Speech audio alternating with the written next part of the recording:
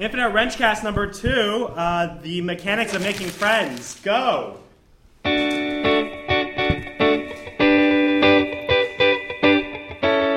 Hello and welcome to the Infinite Wrenchcast, the only podcast about the Infinite Wrench featuring the cast of the Infinite Wrench happening inside a performance of the Infinite Wrench.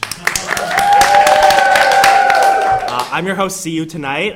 We're joined by Simon, Margaret, Shayna, and Vanessa. Amy, who wrote this play, isn't with us tonight, but I think Shayna was Vanessa was captaining this play, and she's done it a bunch. Can you tell us a little bit about the life of this play?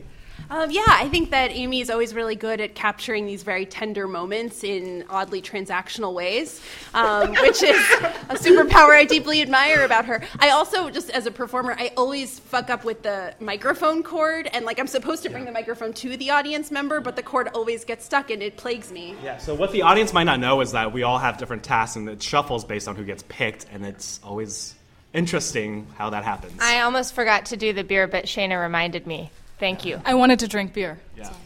A couple of weeks ago, we had a play where we had to do the previous play again, and somebody had to be like this one that's happening right now. Yeah. But I think Amy had to pretend to be a dead person, and I had to carry her. She didn't have to pretend anything to you because we Not don't pretend. Yeah. She just let all her muscles go limp in her body. Weekend at Bernie's, written by Brenda. We'll fix that in post. He's not new. He knows.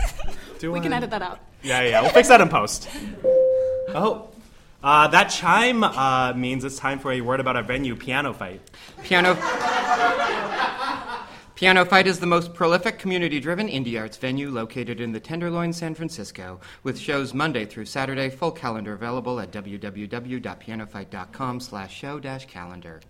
Well, that concludes this episode of the Infinite Wrenchcast. Thank you to the Neos, thank you to Celeste in the booth, and thanks to our live theatrical audience. Good night, curtain!